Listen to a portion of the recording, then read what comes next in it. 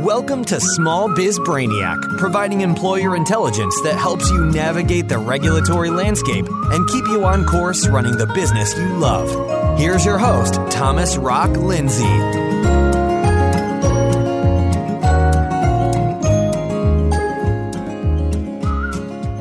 Hey everybody, welcome to episode 66, an interview with Scott Genta, a chemical engineer and safety consultant, part 1. Today's episode is the first of its kind. I've never done an interview before, and this is part 1 of 2. Scott is a co-founder of Safety Management Services Inc., or SMS, an international provider of risk management services to a wide range of commercial clients and government agencies. In fact, Scott recently spent over 2 years in Australia on a special project related to the Australian Department of Defence. Now, like Scott, his team at SMS consists of highly qualified engineers as well as scientists who have experience applying risk management protocol to ensure the safe processing and handling of explosives and hazardous chemicals. Serious stuff. Now, he's a regular presenter at industry conferences. He's a husband and father to 2 amazing kids. He's a 10-time half Ironman participant who's currently training for his first full-on Ironman later this year. He's also my good friend and mountain biking buddy, and I'm super excited to have him on the show today. Let's rock this. Well, Scott, thank you so much for joining me today on Small Biz Brainiac. I really appreciate you taking the time to be on the show. So tell me a little bit about Safety Management Services Inc. and what you do. Well, before I do that, first I want to say I listen to your podcast. I love them. The amount of information you provide in such a short 8 minutes is amazing, especially as a small business owner. I think that it would take volumes of books to catch up to what you provide in just that short 8 minutes. So anyway, just wanted to let you know that. Well, thank you. Safety Management Services is an engineering firm. We come from the propellant and explosives industry, and we split off from a company, Alliant Tech Systems, back in 1998. And so a lot of us have background in solid rocket motors. And we provide a variety of risk management services to a wide variety of clients, and we work basically around the world also. And we have qualified engineers and scientists. We've got the technical expertise, but we've also got the guys that work in the trenches, kind of like me. And we also have a test site where we actually test propellant and explosives out in the middle of nowhere, Utah, where we're able to do those kind of tests for people. And we're one of the entities known by the Department of Transportation to recommend shipping classifications for explosives and explosive articles. Well, you guys are the real deal, no doubt about it. I mean, you're dealing at the high end, the far end, the sophisticated end of the risk management spectrum. You're dealing in the chemical environment and the explosive environment. So it's super interesting to me to hear about the type of work that you do. And I know we've talked, in the past, and I've heard a little bit about the places you go and the things that you do. And you talk a lot about, risk management protocols. So I was wondering if you could tell me, maybe dive a little bit deeper into that and describe what you mean by it.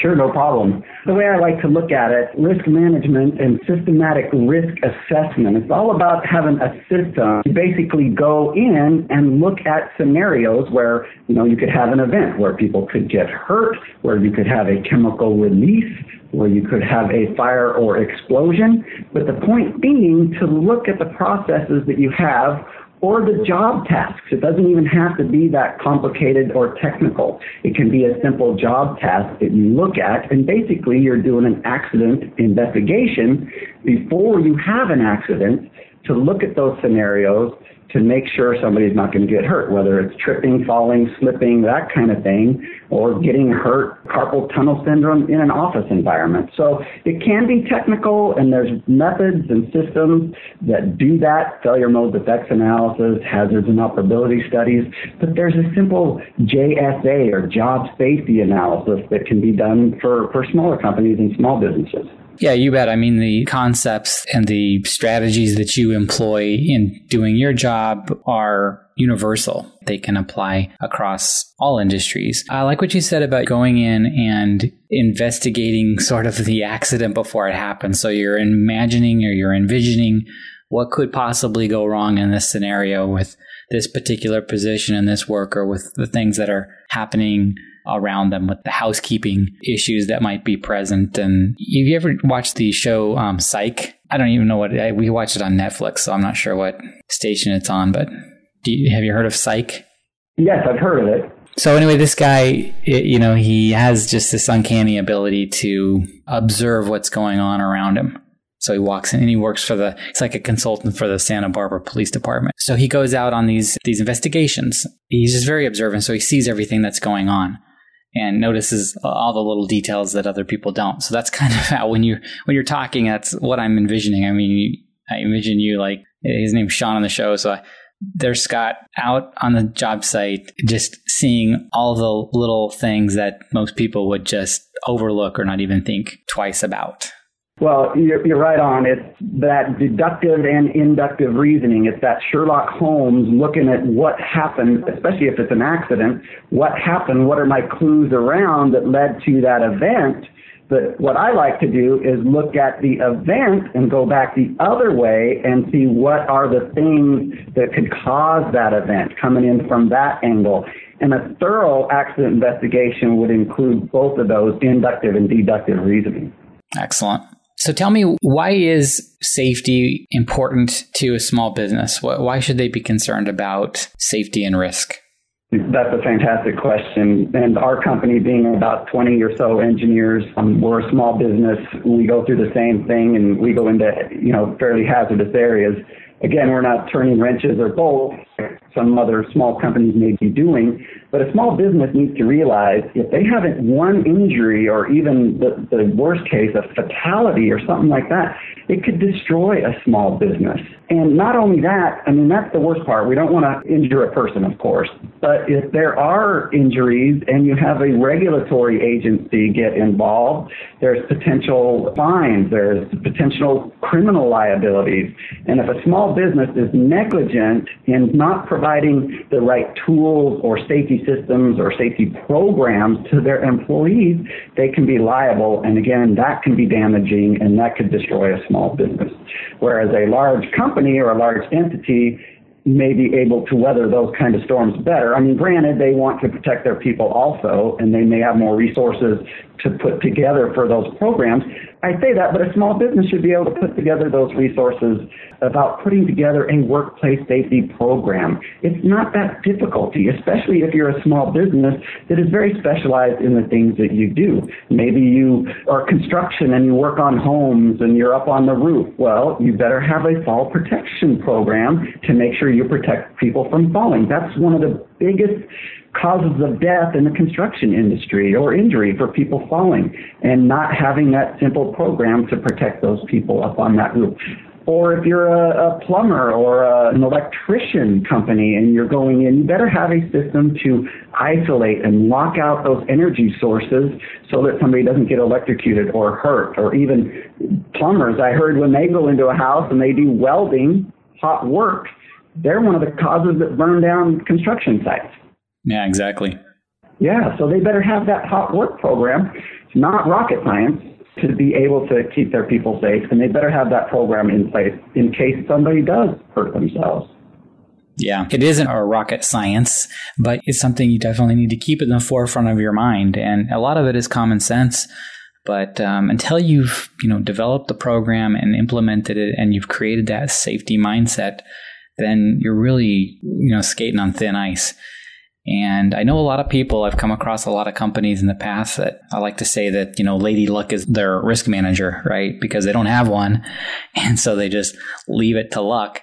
And sometimes they're lucky and sometimes they're not, but eventually luck runs out. So it's super important. And not only, as you said, because you want to protect the health and welfare of your employees. Everybody should want that. But there's also potential personal liability to the business owners if they neglect their duties to provide a safe work environment. And there can even be criminal charges filed against you if you are grossly negligent and willful in your lack of safety. It is really incredibly important. And in addition to, the fines that you can suffer, your work comp insurance costs are directly related to your work comp loss history. It's an experience rated insurance, and the worse your history, the more you'll pay, and the fewer options you'll have as far as who is willing to insure you. So.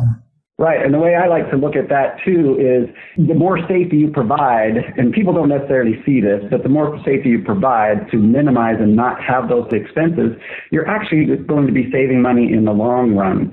And there's a fantastic program out there called the Voluntary Protection Program with OSHA that gives you the steps of how to put together a safety program, one. And number two, you can partner with some of those regulators to help you from a consultation standpoint. And there's also the OSHA.gov website, which has tons of information. I actually like their website. It's actually pretty good. I use it all the time to search, and that's on the federal level. And keep in mind your state may have different things to that also. But to look at what you said, like an accident, yeah, you see the hard part of the employee being injured, and that's bad, but it's like the iceberg principle, right? You see that little piece of ice, but you don't see what's below the surface. And that's where you're talking about all those different fees, those costs, criminal liability, insurance costs, and all of that. That's a great analogy. It really is. There is so much more under the surface that you may not know you don't even know. How do you approach inspections? I know this is what you do. You go out, you consult for these large companies that have tremendous amounts of exposure. And one of the first things you do is go out and do an inspection. Tell us about that. How do you go about that? Yeah, I like to call them audits in a sense, but instead of inspections, I'm not necessarily an inspector, but yes, I like to go out and audit, and actually really enjoy that because it's really kind of seeing how their systems are working. And one of the things I do a little bit different than maybe an inspector who will go right out to where the process is or the operations and look for what I call, low-hanging fruit. Do you have a blocked egress? Are you blocking some of your electrical cabinets? Are there these things that are low-hanging, quote-unquote, auditor fruit, simple stuff they can find. I will get to that, but I want to look at first your written program like you talked about in your podcast. What have they written and what are they saying they're going to do? And then after kind of getting an idea and a flavor for that, then going out into the area, talking to the employees, talking to the people out in the process, and see if they've been trained and see if they understand that the safety systems are in place, that they know about them, that they're following them. And it's pretty easy to see if a company's, it's easy to talk, right? It's easy to maybe have a book on the shelf that says, hey, we're going to do this. But hey, let's get on the floor and see if people are walking the walk and really doing what they said they're going to do. And I've been very successful at that and being able to really get into the system, not only finding that low-hanging fruit, but then finding those systems that might not be in place, such as a training system, to make sure the employees are getting that training that's sitting up there on the shelf. I love it. So you're testing the implementation of the written safety programs. Exactly. Well, there you have it for today. We'll conclude the interview with Scott on the next episode. Thanks so much for listening and have a great day.